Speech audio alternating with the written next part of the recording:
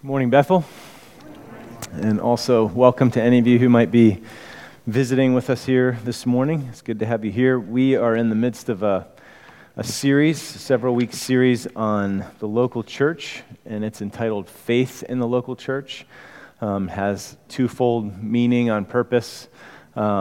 First, do you actually believe in the local church? Do you have faith in this institution that God established, what He says about it? Do you believe what God says about what the church is supposed to be, why He established it? It is an institution, it's also an organism, it's a living thing, it's the people, not the building. Do you believe in the local church?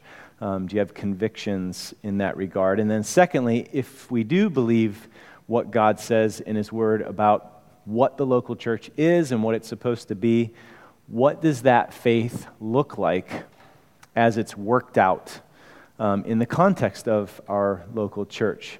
So over the last 2 weeks, we've looked at two metaphors for the church that God uses in His Word. First of all, body parts with a head. So Jesus is the head of His body, the church. And so if you're a Christian, you're a member, not in the sense of, I can pay my dues and become a member at Costco, but actually you're an organic member, like a necessary, indispensable member, just like I really need my elbow and my kneecap and so forth. So we're all members of the body in that sense, and we are therefore committed to one another. There's implications to each of these metaphors, and we've tried to tease those out each week. Last week then, we looked at the metaphor of the family. So God is the head of His house, and Jesus is our older brother. We have a heavenly Father, and we then, as Christians, are brothers and sisters in the faith. So there's implications for how we love one another, how we're committed to one another for life, in fact, for eternity. So this week, we're going to look at a third metaphor, and that's the church as the bride of Christ. And just like there were implications the last couple weeks, there are also implications for this metaphor as well. So let's pray, and then we'll dive in.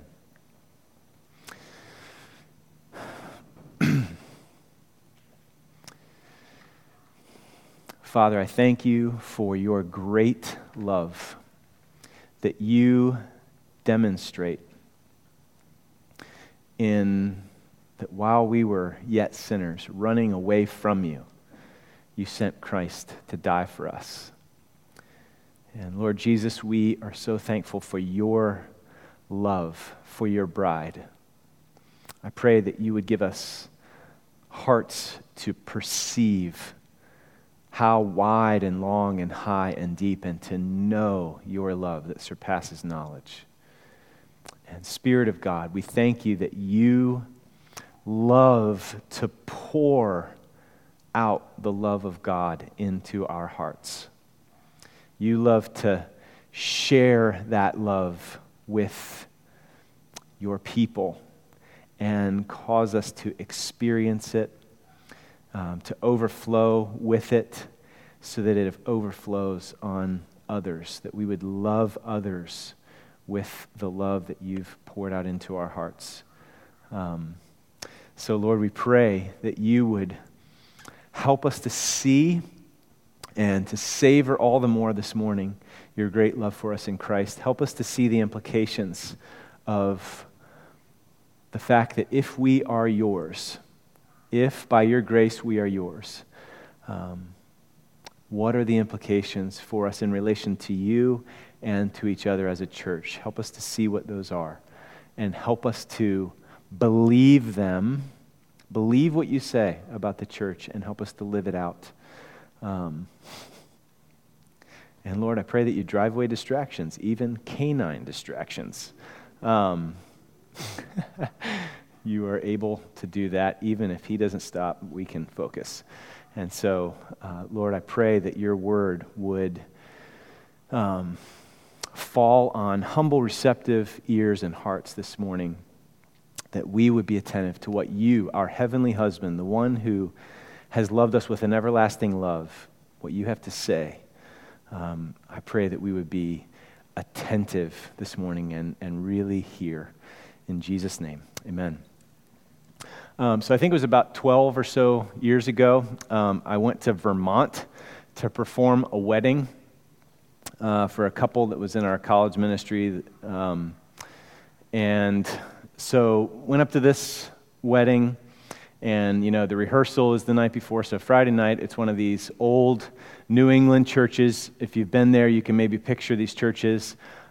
Pretty simple. I don't know how old this building was. It was really old, but it was straight back, and that door was right out to the outside, okay? So there wasn't much of a lobby or anything in the back. It's just straight back. There was a balcony, but kind of typical old New England church, a lot of character. So I was kind of tag teaming this wedding with the pastor of that church. I think it was that church, or at least the kind of childhood pastor of one of the couple, one members of the couple. It was either the guy or the girl. I can't remember. I'm having trouble saying that. So anyway, the pastor's wife was going to be singing a solo, and she was going to be singing a song that maybe some of you have heard of called How Beautiful. So there's a line that goes like this: how beautiful the radiant bride who waits for her groom with his light in her eyes. Okay, so that kind of set the tone for the weekend for me, because the groom had asked me to give the message, both of them together, but they had asked me to give the message on the beauty of Christian marriage. And so I'd already been thinking a lot about the true beauty of Christian marriage, and that it's this little reflection of the ultimate romance. It's supposed to be a little reflection of the ultimate love story. So at the beginning of the wedding ceremony, I'm standing, a step or two above the groom. He's right here, and he's probably like that, so he's kind of in my line of sight. And after the wedding party came through, there was a dramatic pause, and the trumpet sounded, which was like, whoa. If you know how it all ends, with the trump sounding and all. So the trumpet sounds, the doors open, it's a bright sunny day, so the light just comes in through the doors in the back, and there's this radiant silhouette, this glowing silhouette of the father and his daughter, the bride-to-be. And I'm watching over the groom's head, and as soon as the doors opened and he saw his bride-to-be, he took this deep breath in, he just swelled, and he started to bounce on his toes. And I just about lost it, because I was soaking in these thoughts, in preparation for the message I was going to be giving. And as I reflected on that in the weeks to come, actually, I was confronted with my lack of faith. I had to ask myself the question, do I really believe in the love of Christ for his bride, of which I'm a part? So if I were to ask you this morning, how does God feel about his people? And you individually, if you're a Christian, what comes to mind? Not just the right answer. I mean, like, if you stop and think, average week, operational faith here. Indifference? Maybe that's about how he feels about me, given my track record. Well, he puts up with me, but probably there's like this low-level displeasure just below the surface, and it wouldn't take much for him to get really impatient and annoyed and irritated with me. So what do you think of when you think of the love of Jesus? How strong is it? How, does this word ever enter into the vocabulary? How passionate is it? Does passionate ever cross your mind? Well, at that time, I had a hard time embracing the idea of God's passionate and joyful love for me. But let's not project our ideas onto God. Let's let him speak about the way he feels about his bride, the church. First, just listen to this text. It'll be over before you get there. Isaiah 62:3. You, the redeemed people of God, shall be a crown of beauty in the hand of the Lord. and a royal crown in the hand of your God. You shall no more be termed forsaken, and your land shall no more be termed desolate, but you shall be called, my delight is in her, for the Lord delights in you. For as the bride, this is scripture here, folks, so Isaiah 62:5, for as the bridegroom rejoices over the bride, bouncing on his toes, swelling with excitement. As the bridegroom rejoices over the bride, so shall your God rejoice over you. Or how about Zephaniah 3:17? Do you believe this? I have trouble believing this sometimes. The Lord your God is in your midst, a mighty one who will save. He will rejoice over you with gladness. He will quiet you by his love. He will exult over you with loud singing. We need to believe what God says about his bride, the church, about us if we are in Christ. So what we're going to do is trace the lines of this metaphor as it's revealed to us in Scripture. And to do so, we need to start back at the beginning. So turn in your Bibles to Genesis 2, and we'll see the first marriage. So Genesis 2, if you don't have a Bible, no worries, there's one in the pew in front of you. Genesis 2 is easy to find. It's on page 2. So right at the beginning there. And one change for what it's worth on the outline, if you use the outline, if that's helpful for you. Point 3, sin and redemption, is going to actually be a part of point 1. So we'll move from point 2, the forever marriage in Ephesians 5, right to point 4. Hopefully that's clear enough. So the first marriage, Genesis 2, beginning in verse 15. The Lord God took the man and put him in the Garden of Eden to work it and keep it. And the Lord God commanded the man, saying, you may surely eat of every tree of the garden, but of the tree of the knowledge of good and evil you shall not eat. For in the day that you eat of it, you shall surely die. Then the Lord God said, it is not good. After he had said, it's good, good, good, all of his creation, very good even, after he created man, it is not good that the man should be alone. I will make him a helper fit for him. Now out of the ground the Lord God had formed every beast of the field and every bird of the heavens and brought them to the man to see what he would call them. And whatever the man called every living creature, that was its name. The man gave names to all livestock and to the birds of the heavens and every beast of the field. But for Adam there was not found a helper fit for him among the animal kingdom. So the Lord God caused a deep sleep to fall upon the man, and while he slept, took one of his ribs and closed up its place with flesh. And the rib that the Lord God had taken from the man, he made into a woman and brought her to the man. Then the man said, this at last is bone of my bones and flesh of my flesh. She shall be called woman, because she was taken out of man. Therefore, a man shall leave his father and his mother and hold fast to his wife, and they shall become one flesh. And the man and his wife were both naked and were not ashamed. So Adam says, when God presents him with his bride, first wedding, first marriage, God presiding, Adam says, this at last is bone of my bones and flesh of my flesh. She shall be called woman because she was taken out of man. Now, that kind of language might be a little bit unclear to us. What does he mean by this? We don't tend to talk about that or talk like that. What Adam was saying was, this is my family. Okay, these animals that just paraded in front of me, they're great and all. In fact, I really like that one that I just dubbed Dog. I think he's going to be a good friend to me for a long time.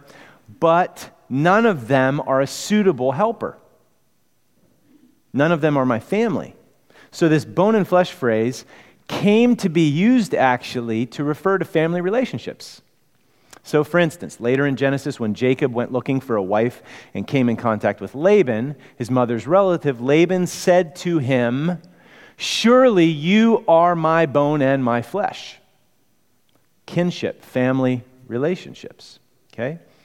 It also came to be associated with allegiance. Okay, so in 1 Chronicles 10 and 11, It's recounted how Saul, Israel's first king, was unfaithful to God and was replaced by David, right?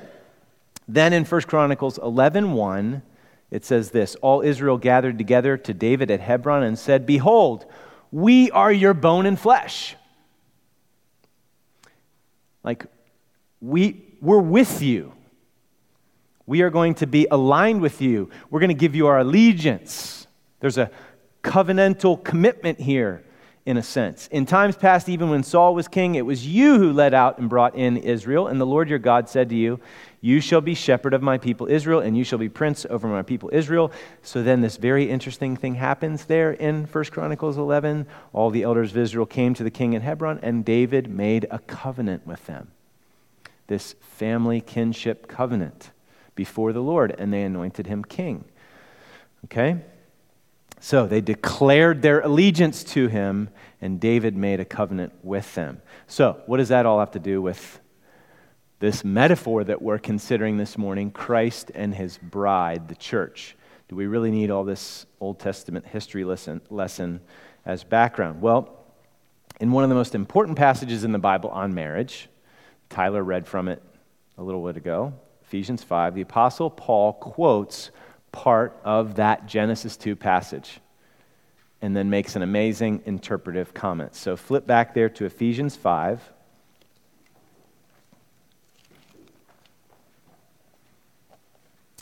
On page 979, Pew Bible, if you're using that. And look at verses 31 and 32. So Ephesians 5, verses 31 and 32. Here he quotes Genesis 2. Therefore a man shall leave his father and mother and hold fast to his wife, and the two shall become one flesh. And then here's the amazing interpretive comment. This mystery of two becoming one is profound. And I'm saying that it refers to Christ and the church.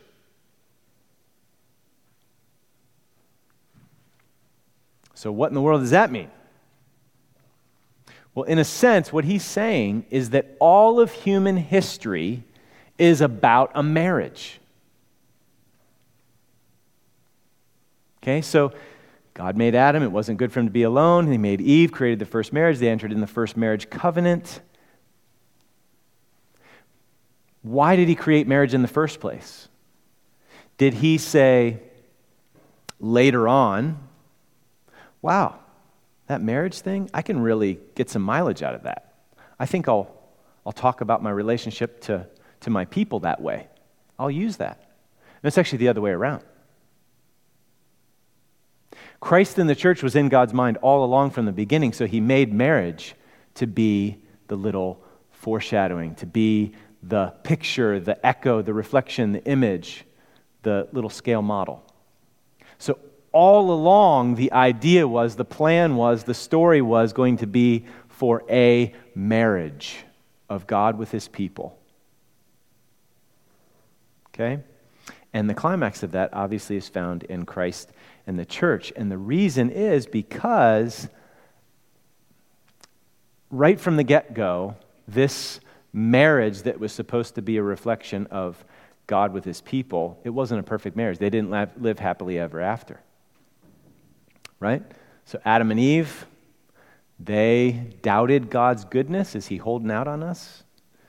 The serpent, sows some seeds of doubt. And so as a result of their sin, of the fall, not trusting God, death, guilt, shame enters, and it's been the pattern ever since. Okay?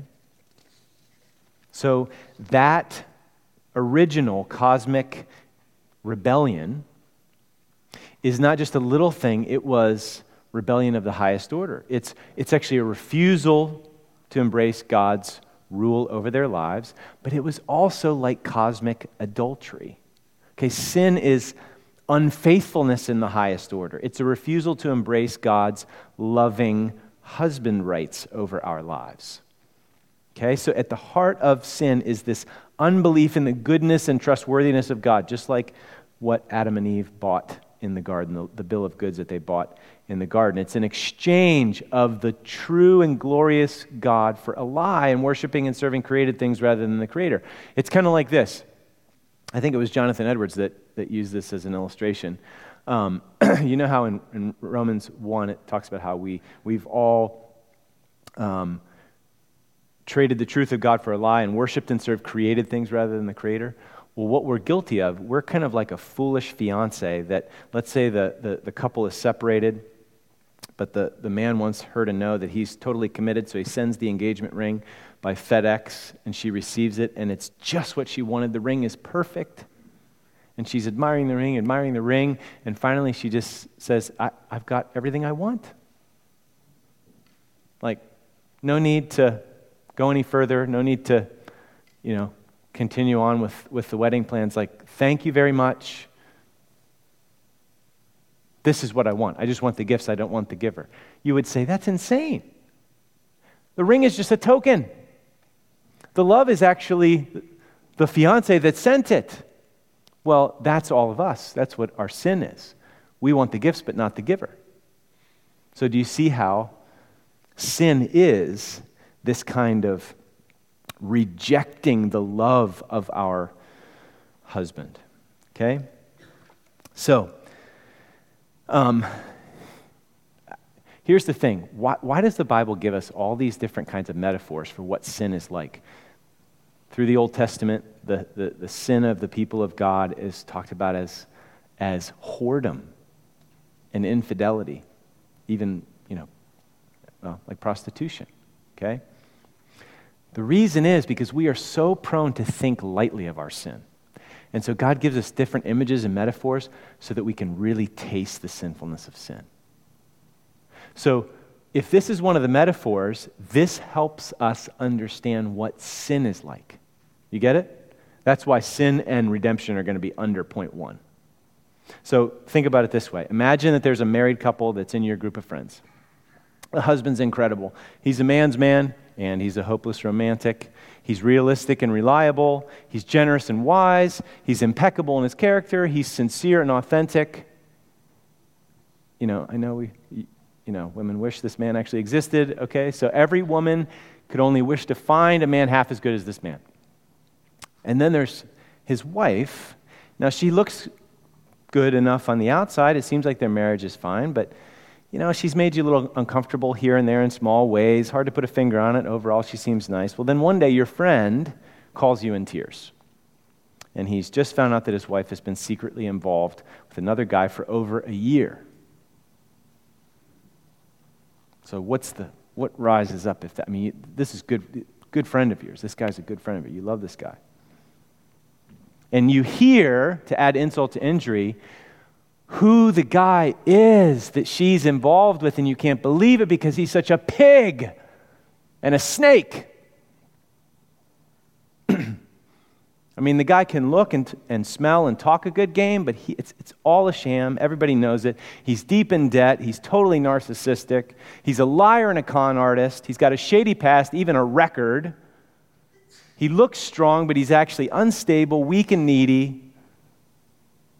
It turns out that over the last year, she even pawned some of their most special gifts that your friend had given her in order to pay for the hotel rooms where the rendezvous were. When that ran out, she started taking money out of his wallet. So, if you really knew this couple, if this was real, the judicial sediments of injustice and dishonor would be running so strong right now. We know how ugly that is. Well, guess what? That's us. That's our sin. We are that woman. God is like that husband, only better. And sin is like that pig of a competitor, only worse. So the wages of that kind of sin is death, just like God warned Adam. So what Adam and Eve did that day, just like all of us, was they cheated on the perfect husband, had an affair with the pig, with the snake. Okay? So again, lots of shocking language in the Bible about the nature of sin being like whoredom. Read Ezekiel 16 this afternoon. It's shocking stuff. Okay? That's who we were. Now, again, we see these metaphors, we have these metaphors, God gives them to us so that we can taste and see and feel the sinfulness of sin, that we don't treat it lightly. But also, these same metaphors end up helping us to taste and see and feel the sweetness, the goodness of redemption. Okay, so if that's who we were by nature in our sin, using the gifts of God to buy our lovers, if that was us, then for God to come after us in Christ, to bring us back, to bring us home, to reconcile us, for God the Father to choose us and to arrange the marriage with his Son. How sweet is that arranged marriage? This is an arranged marriage to exult in. God could have literally said, fine, to hell with you. But this is the perfect husband, perfectly loving and merciful. So after many centuries of making it clear that no human ruler, not even King David, obviously could ever be good enough or strong enough or great enough to give us the happily ever after that we all long for, God sent his Son, true King of Kings, to pay the debt of our wicked unfaithfulness. And so in his love, Jesus condescends and pursues us in our rebellious harlotry. We're running the other way. While we were still sinners, Christ died for us. Okay? He became incarnate. Think about this. This is why I gave the little history lesson through Chronicles and whatever. Jesus became incarnate, taking on our bone and flesh. God in Jesus says, they're my family. I am and will be your kinsman redeemer. I will take on flesh and blood, flesh and bone, in order to make you mine forever, to make you my family, to win your allegiance again, to be your loving ruler and eternal husband, so that you will live with me forever, happily ever after. Okay, so that's what the Bible refers to as the new covenant, sealed by the blood of Jesus, and then consummated when Jesus returns to make all things new. So we enter into that new covenant relationship by repenting of all of our prostitution, turning from our unfaithfulness and trusting in Jesus as our Savior and realigning our allegiance to him as our King and as our love. So God had made Eve and presented her to the first Adam, and he said, this is my family. She is a helper suitable to me. And this pointed forward to the day when he was going to remake his bride by his grace and present her to his Son, the last Adam, the second Adam. And in the gospel of Jesus, God says, this is my family. I will forgive her wretched unfaithfulness. I will buy her back from her slavery. And we will live happily ever after. And we haven't even talked about Hosea. But if you're familiar with the book of Hosea, do you see how this is not an isolated metaphor? This is a strongly present one in the Bible. So, point 2, the forever marriage, Ephesians 5. Ephesians 5, likely the most significant marriage text in the New Testament. And we tend, and in one sense rightly so, to focus on what God says to wives and husbands, and only secondarily noting what it says about Christ and the church when we read these verses typically. Well, let's actually do it the other way around. Let's note primarily what it says about Christ and his bride, the church.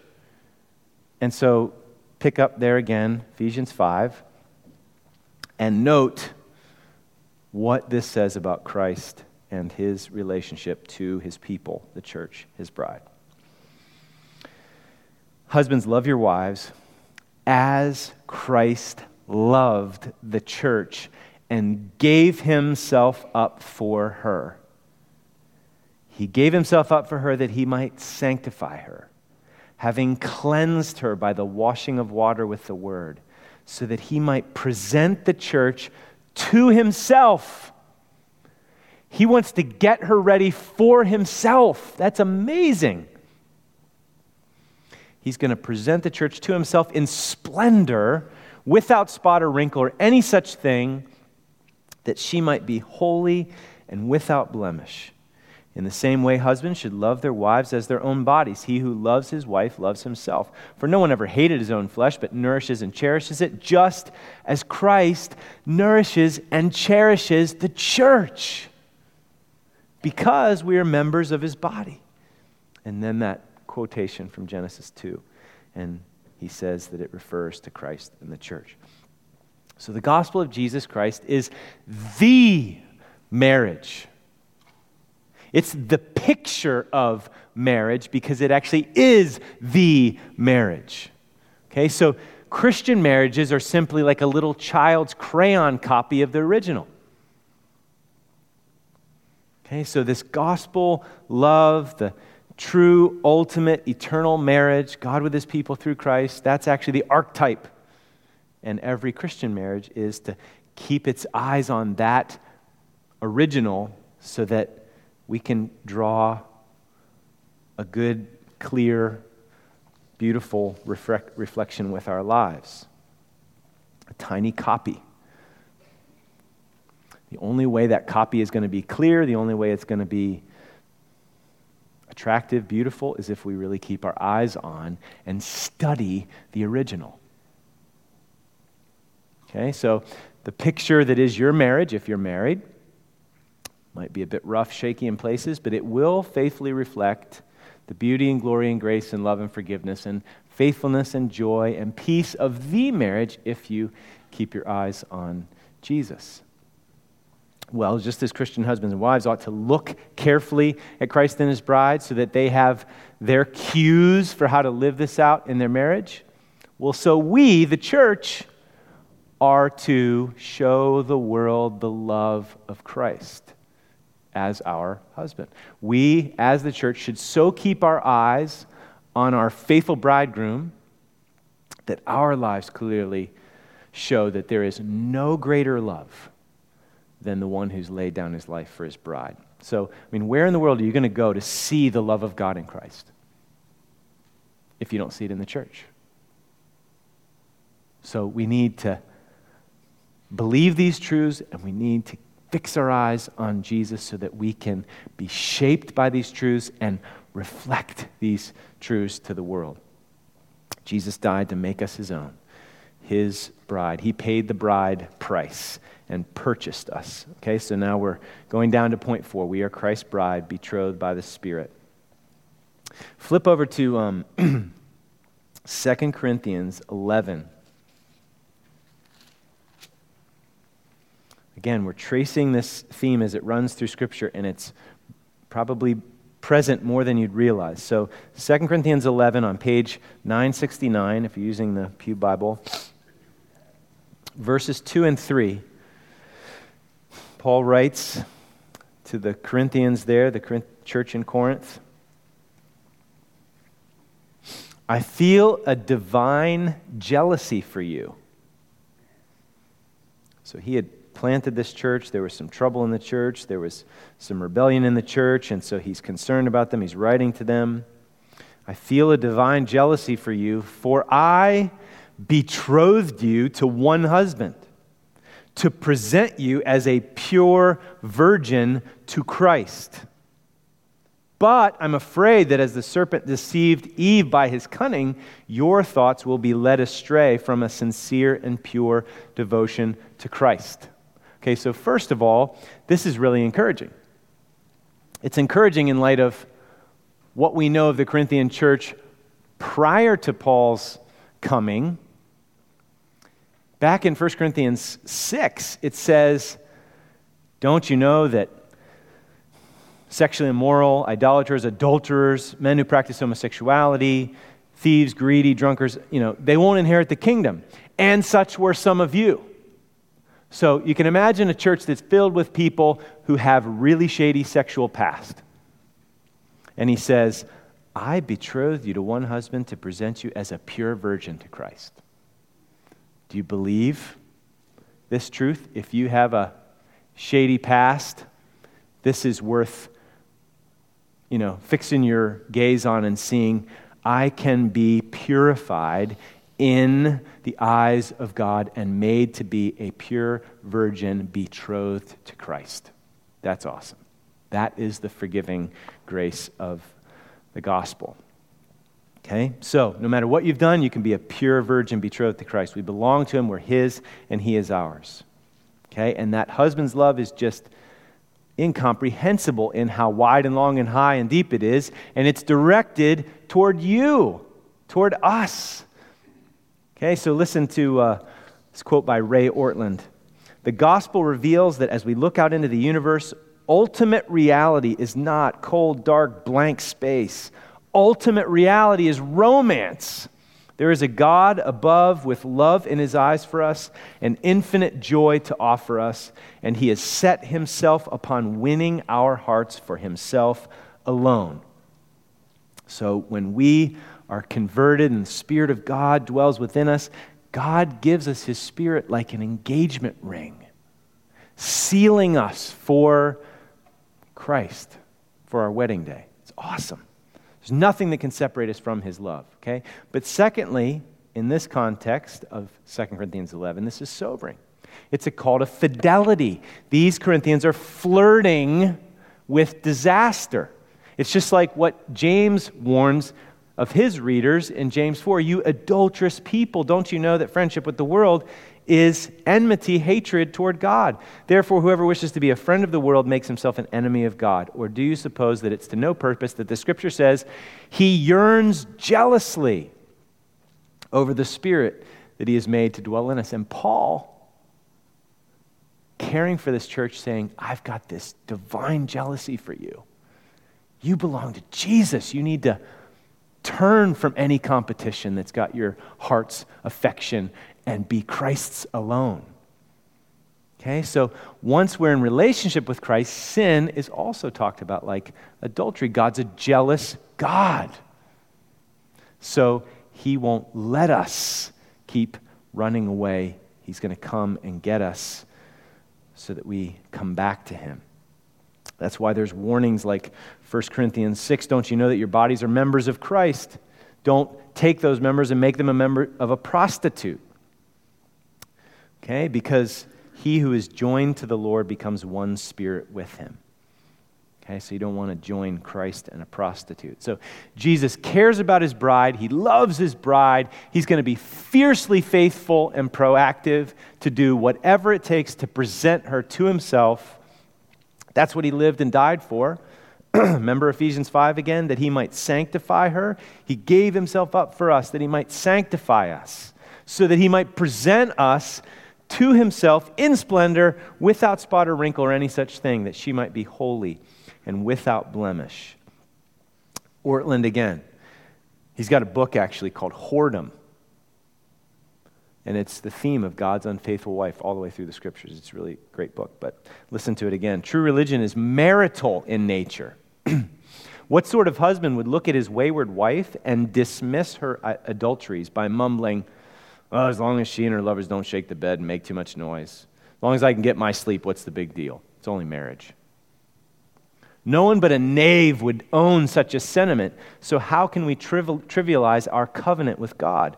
The covenant of marriage, it is the marriage. Okay, so if we believe all this, if we see this strong metaphor, this theme running through Scripture, we believe it. It's one of our convictions about what we are as the local church. What does that look like as it gets worked out?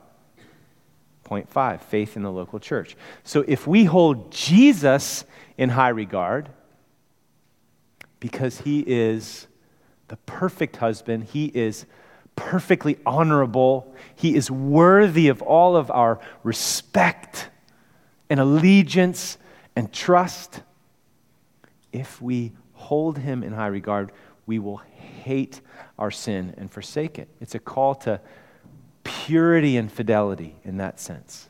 Because if we have little regard for Jesus, we will have little concern over our adulteries, over our unfaithfulness. So one of the implications of this metaphor is a call to all of us to fierce fidelity to Jesus. a call to forsake all other gods, all other competition for our heart's allegiance and affection. So what's coming to mind right now? What do you need to deal with? What idols do you need to throw down? The Spirit of God loves to cultivate the intimacy that is supposed to characterize this relationship. So the Spirit of God brings that stuff up. So when that stuff comes up, you don't turn up the radio. You don't stuff it down trying to get it under the water like a beach ball. You deal with it. Look it in the eyes, because the whole point is it's killing your relationship. So fierce fidelity. If you were married and you start, getting some vibes from somebody at work, what should you do about that? Toy with it? Or take some serious action to kill it? Well, if there's some emotional attachment starting to form somewhere, spiritually speaking, you don't toy with adultery, you kill it.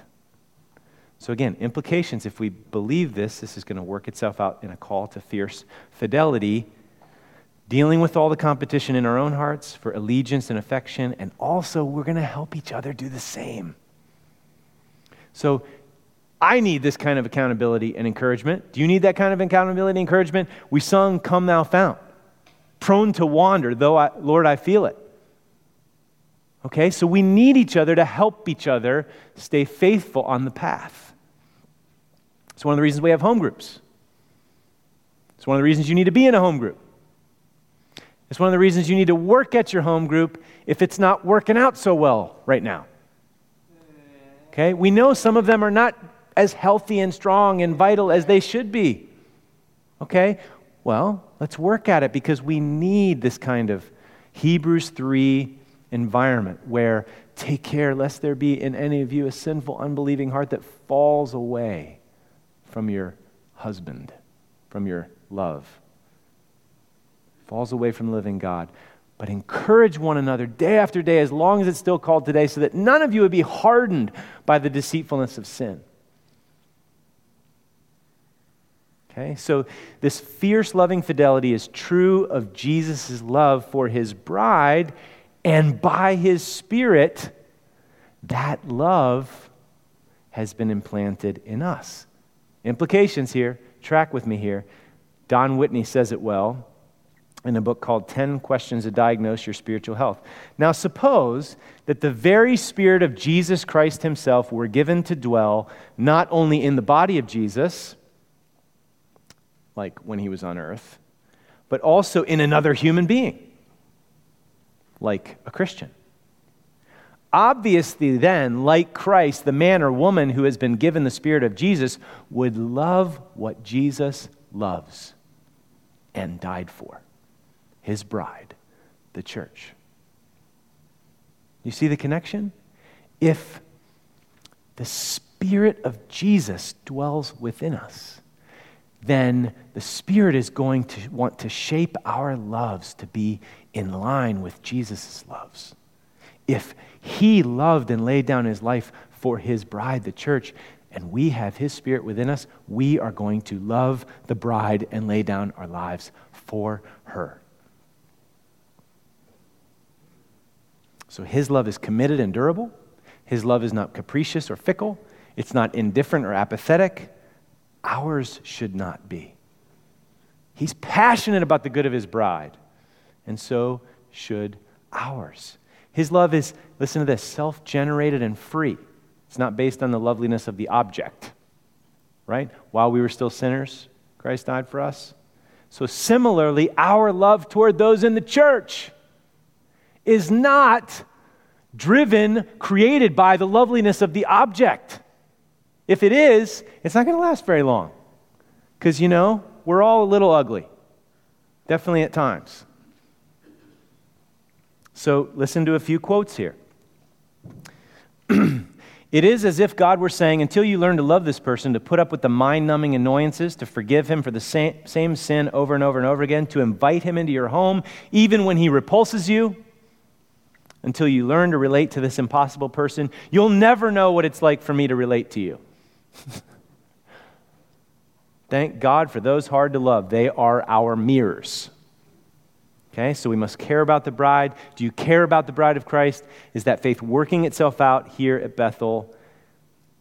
Here's the other text that hit me when I was standing, like right here, and Dave was right here, bouncing and swelling.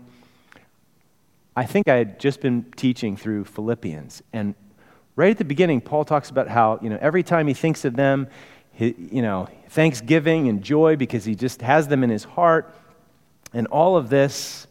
He says, it's right for me to feel this way about you all because I hold you in my heart, for you are all partakers with grace of me, both in my imprisonment and in the defense and confirmation of the gospel.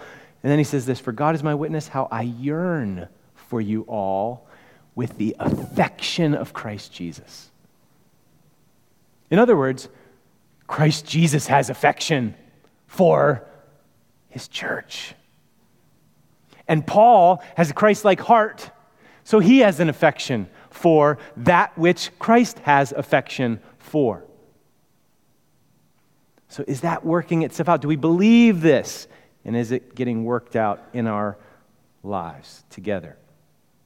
Okay, in the gospel, Jesus took the vow.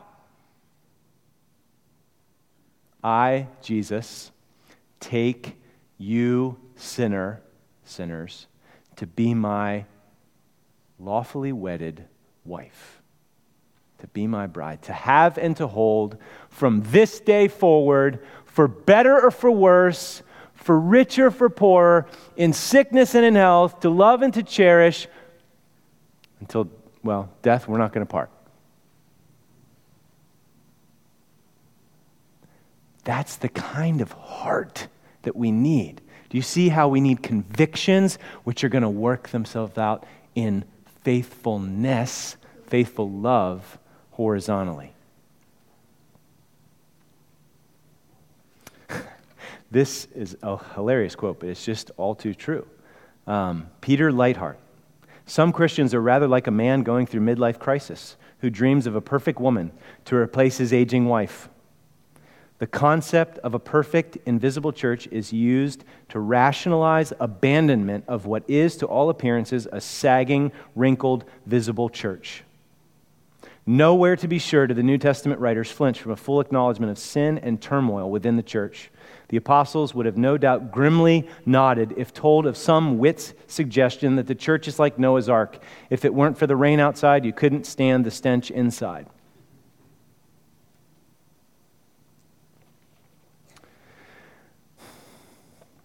Are you sometimes like a middle-aged man wishing for a trophy wife? Or you love the bride, and wherever God plants you, you're going to labor for her purity and maturity and growth and health. For richer, for poor, sickness and health. Read the book of the month. I was going to quote from it, I won't. It's all about this. It's great. Stop dating the church. Fall in love with the family of God. Another application. There you go. So, there's lots of ways that our faith in these truths need to be worked out in the context of local church.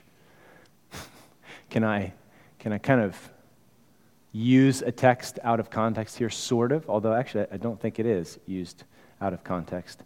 So they are no longer two, but one.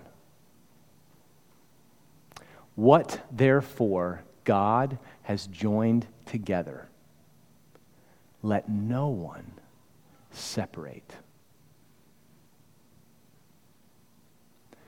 By passivity, I'm not going to engage.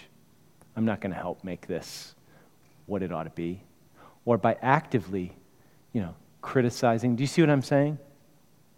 Christ and his bride don't do damage to that, but rather, as we believe these truths, faith worked out, we are fighting for the oneness that we ought to have with Christ and the health and purity and maturity and fidelity that ought to characterize us as a church. So as we close, think about this question. It's one of the questions that kind of plagued me a bit. It rolled around in my head for months after that wedding. And it was really helpful for me because it forced me to deal with how earthly minded I was, how short-sighted I was, and how I needed to really believe the stuff that the Bible says about this reality of Christ and his church and my betrothal to Christ. So you know how the Bible talks about the return of Christ as the day when there's going to be the wedding feast of the lambs, the consummation, right? So what if you were engaged to be married and you weren't looking forward to the wedding day?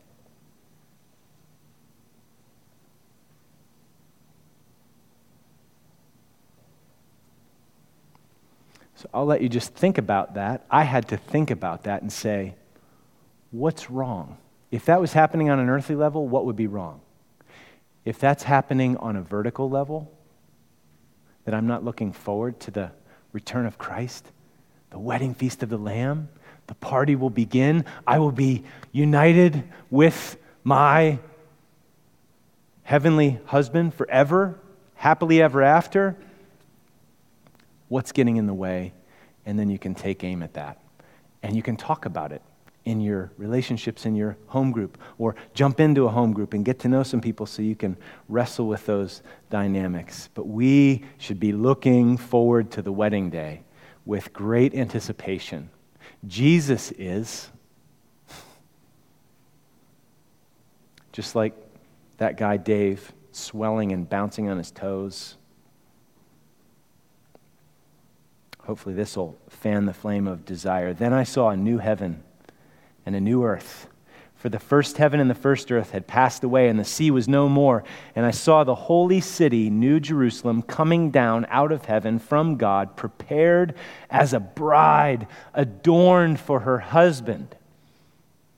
And I heard a loud voice from the throne saying, "Behold, the dwelling place of God is with man. He will dwell with them, and they will be his people, and God himself will be with them as their God. He will wipe away every tear from their eyes, and death shall be no more. Neither shall there be mourning, nor crying, nor pain anymore, for the former things have passed away." So do you really believe in happily ever after? The wedding day is coming. We are getting ready. We need to get ready, and we need to help each other get ready for happily ever after. So may our faithful heavenly husband give us grace to work out our faith in his great eternal love in the context of our local church. Let's pray. Oh God, we thank you for your love. Please cause us to go out of here with a greater sense of how wide and long and high and deep is your love for us in Christ. Help us to know this love that surpasses knowledge. Fill us up with it. And Lord, show us what it should look like to work out this faith in our local church with the people that you have placed us with, we've covenanted together with, to be a body, to be a family, and to be the faithful bride together until you return to sweep us off our feet and we rejoice with you forever at the wedding feast of the Lamb. I pray that our heart would resonate with the truths at the end of your word. The Spirit and the bride say, "Come." And let the one who hears say, come. And let the one who is thirsty come. Let the one who desires take the water of life without price. He who testifies to these things says, surely I am coming soon. And I pray, Father, that our heart would be to well up with, amen, come, Lord Jesus. So to you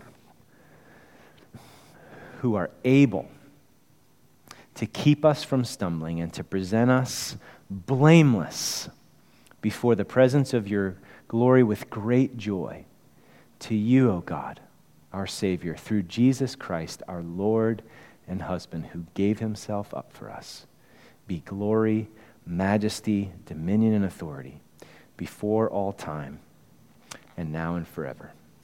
And all God's bride said, amen. You are dismissed.